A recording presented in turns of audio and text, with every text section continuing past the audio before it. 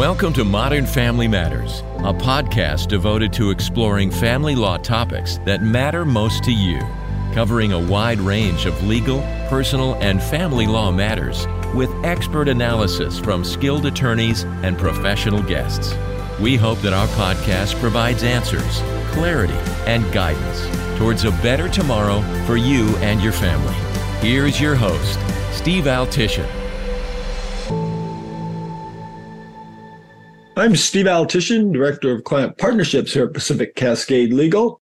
I'm here with our lead attorney, William Jones, to talk about how long a FAPA restraining order lasts and what limitations it can impose. Hey, Will, how you doing today? Not too bad, Steve. Another sunny day here, which is nice, even in September. In September, usually the best of the best is in September. It is. So let's start with the start. How does a FAPA restraining order start, and how long does it normally last? Well, let's separate your topic into two kind of distinct areas. One would be process. The other one would be what kind of leads to a restraining order. What are the facts that you would need to prove? So process-wise, it's fairly simple. So someone wants a restraining order. They run down to the courthouse. They go to what's called ex parte. Most courthouses have a kind of a dedicated FAPA ex parte docket. So you run in there, you fill out the FAPA forms, you take them to the judge. The judge looks at them and goes, hey, this is enough to constitute a restraining order. Restraining order gets issued, right? So restraining order, once it's served on the opposing party, is in effect, right? So it is there. Opposing party, whoever the restraining order was served on, can request a hearing. They'll do that within 30 days. Hearing happens, you see what the facts are, and determine if the restraining order is upheld. The big key component of that is once the restraining order is issued and served, it's in place. Even though you haven't had a hearing yet, right? It is in place. It is active. It is in LEADS, which is the law enforcement database. So the police know that it's there. It's there, even though you haven't been heard as the respondent. Factually, going the other way, what you have to put in those forms and what's required in order to get a Family Abuse Protection Act restraining order is you have to have an incident of abuse within the prior 180 days, so 6 months. Usually it's physical. There can be some verbal threats, but then you kind of pull in the First Amendment, and there's some protections that exist there. So those are a little bit more rare, but they can happen. And you have to have reasonable fear of further abuse or a credible threat of further abuse continuing on. So just one incident of abuse and no more contact, that's not continuing threat, right? It doesn't continue to exist. So those are the things you have to prove to get a restraining order. So that's process. And then factually, that's kind of what you have to allege in order to get the restraining order. So when is the hearing held? And what if somebody just ignores it? Well, probably not a good idea to ignore stuff that comes from a courthouse. It's just general legal advice if you're interested in it. So somebody petitions the court, they get a restraining order granted at ex parte, right? It gets served on the respondent, the party who's being restrained by the restraining order. In that restraining order, there's going to be instructions of how to respond. You have to request a hearing within 30 days. If you don't request a hearing within 30 days, you cannot have a hearing. It's over, right? You kind of missed your window to respond. So that restraining order is going to be in effect for the entire year unless it's updated, right? So it can be renewed, but you have to request the hearing within 30 days. There are some exceptional circumstances, hearings that can happen faster. So if child custody is an issue, automatic hearing within 5 days, right? Which is always difficult for attorneys because those notices get mailed to people. They get them within 3 days. They call the attorney. The hearing's the next day. Now everybody's a little bit panicked because there's not a whole lot of time to get ready for that. So if custody is an issue, 5 days. Parenting time, they usually book a hearing within 14 days. So if the restraining order is interfering with parenting time, things like that, they book them a little bit faster. If neither of those are an issue, you have to request the hearing. You have to do it within 30 days or you've lost your right to contest. If the respondent who says, I didn't do this or whatever, the judge says, yeah, you're right, what happens to that FAPA restraining order? So a lot of restraining orders, when people go to ex parte, and I don't have statistics, but there are quite a few of them because we see them in family law. People go to ex parte, they fill out the forms, and the judge goes, this doesn't rise to the level of a restraining order. I'm not even going to issue it right now, right? So they don't even get it granted on the front end. If it does get granted, served on the other party, they request a hearing, you end up in front of a judge either saying, look, there was no abuse within the prior 180 days, or there's no continuing threat here. There's no reasonable fear of anything that's going on here. And if at the hearing you show there's no reasonable fear, you show that there was no abuse, judge is going to dismiss that and say, restraining order's gone, we're done, it's out of the way. So what could be in a FAPA restraining order? What kinds of orders can the judge make? Any requirements, any limitations? What can be included in that order? All kinds of stuff. So the primary piece of the restraining order is or the order itself is trying to keep the parties apart, right? So if you look at, say, the statewide forms, they say you can't be within 150 feet, right? So that's kind of the standard, always in a restraining order, don't go near this person. There's also spots in there, and all kinds of things can happen within there that say, hey, you have to stay 150 yards away from this address, right? Usually place of employment, somebody's home, those things happen. And there's actually a part of the restraining order where you can request temporary monetary assistance. It doesn't get granted all that often, but you can request it in there, and every now and then it does get granted. He works, she doesn't, she can't pay the rent, so maybe you ask for them in there. It can outline some custody and parenting time issues, not a lot of them, because obviously we have other mechanisms to deal with that, but it can deal with a few of those things. The kind of key component and the big piece of a restraining order, specifically a FAPA restraining order, is no contact. The one that kind of irks people and gets people in trouble all the time, that includes third-party contact, right? Which is always a little odd as an attorney, because what it says is you can't tell your buddy to go tell that person to do something, right? Hey, can I get my keys? Hey, can you go tell him to get my keys? That's a violation of the order, right? Because you've asked a third party to contact. It is no contact. As attorneys, we kind of work our way around that just because we're officers of the court. So I'm representing somebody who has a restraining order, let's say. The court doesn't have any problem with me contacting them because I'm trying to resolve the case in some way. I'm trying to figure out what's going on, all those things, even though it's technically third-party contact. But as attorneys, we kind of have to have that. If not, we couldn't talk to the other party. We don't know if we can resolve the case. We don't know how to get ready for the case. So it's really a no contact, don't do anything, stay away. And also, as I mentioned earlier, it goes into leads, right? So violation of a restraining order, you're going right to jail.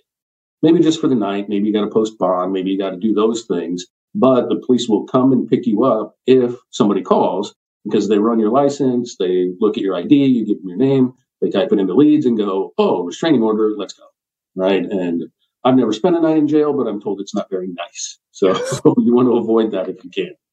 So how long does this thing last? Is a judge, can they say 30 days, 60 days, or is there like a time frame that it goes on? Interesting question. So, and it's interesting because the law is changing, possibly, right? So standard restraining order lasts a year. If you ask for a hearing and the respondent loses that hearing, it lasts for a year. If you don't contest it, it lasts for a year. They can be renewed, and you have to renew them every year, right? So in a renewal, you're basically saying, look, there's still reason for me to be fearful of this. There might be abuse in the future. Here's why, right? So you can have a renewal hearing every year. The reason I say it's an interesting question is the Senate, I believe, so far, I don't think it's gone through the House yet, but the Senate voted unbelievably heavily into turning those into 2-year orders instead of one. That's still not law yet. It's only gone through, I believe, the Senate. It might have been the House. I can't remember. It was a couple of weeks when I was reading that stuff. But it's basically half a law right now. And it sounds like since it went through so well in one side, it looks like it's going to go on the other side. But that's not the law yet. Still 1 year, but the government is looking at turning those into 2. Right. So that may change. And the judge doesn't have, this isn't like a sentencing where there's a guidelines. This isn't a guidelines for a judge. The judge can't say this at the hearing, okay, this is going to last 3 months. No, the statute says a year, right? So that's kind of the way it is. Now, that doesn't mean on the other side of things that it can't be changed a little bit, right? So you'll see some restraining orders where it's like, oh, I need this order, everything's out of hand. Well, now that I have the order, this isn't really working because now we can't transport the kids, right? We both want to be at the basketball game. So then you can run into court, you can kind of negotiate that a little bit and modify the restraining order to say, look, it's fine if we're in a public place. Like he can go to school, even though I work at the school, he's got to pick up the kids, right? So those things can be kind of tailored, and a judge can tailor those at a hearing if they need to, but your standard year is always there. Got it. And finally, I guess on that, to wrap that up, if the person who brought it, the victim, wants to stop it 6 months into it, can they do that? Sort of. And that's always the fun thing when you talk to an attorney. Maybe. Usually, yes, right? Judges, courts are almost always keen to say, look, if that's what you want to do, no problem, we'll sign off on it. But they don't have to. Because every now and then you end up in the situation where it's, let's say the person who's being restrained is maybe a little bit controlling, maybe a little bit mean, you could say evil, maybe abusive, which is why we're in this restraining order land anyway. So if, say, the person who got the order goes into court and says, look, I want to modify or drop this, a judge is going to look at them and go, is this a smart idea? Do I think that you're being manipulated in some way? Is this safe? Because you came to me 6 months ago and said, oh, I'm being abused. Please keep this person away from me. And now you've changed your mind. So the judge retains the ability to go, no. That's not what we're going to do here. I don't feel comfortable in this situation. I'm going to leave the order there. If you choose to call the police when you see him or not, I can't control that. But I'm going to leave the order here because I don't feel like this is safe for you. Whatever reasons you're giving me, I'm not going to do it. So the judge still has discretion to go, I don't want to. But most of the time they go, well, give me a good reason. Okay, you gave me a good reason. Not a big deal.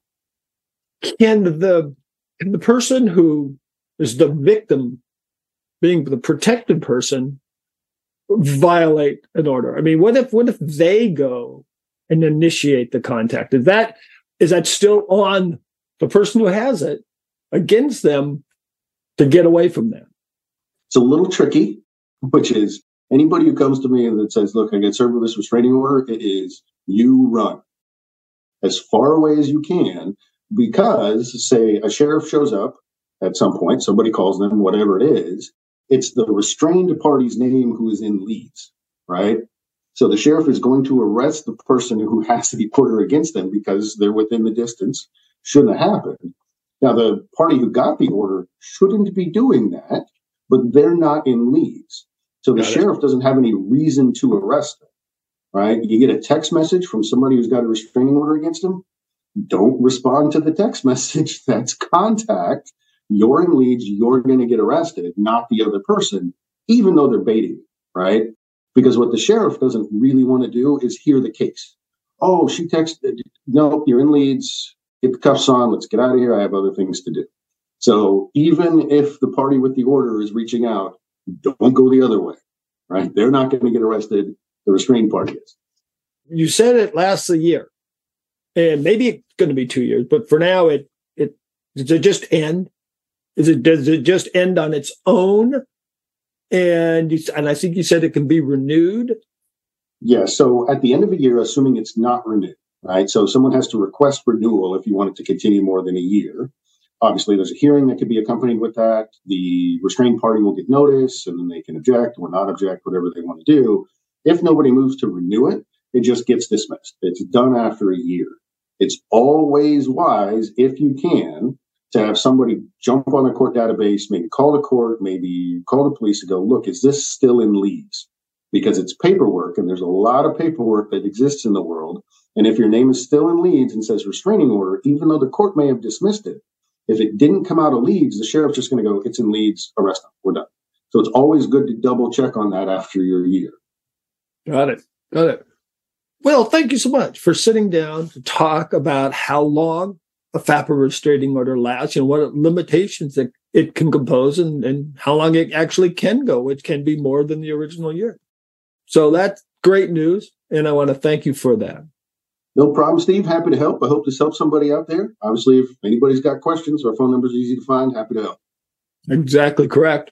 And everyone else, thanks for joining us. Anyone with further questions, as Will said, feel free to contact our firm. We can get you connected with an attorney who can help. Until then, stay safe, stay happy, and be well. This has been Modern Family Matters, a legal podcast focusing on providing real answers and direction for individuals and families. Our podcast is sponsored by Lander Home Family Law and Pacific Cascade Family Law, serving families in Oregon and Washington. If you are in need of legal counsel or have additional questions about a family law matter important to you, please visit our websites at landerhomelaw.com or PacificCascadeFamilyLaw.com. You can also call our headquarters at 503-227-0200 to schedule a case evaluation with one of our seasoned attorneys. Modern Family Matters, advocating for your better tomorrow and offering legal solutions important to the modern family.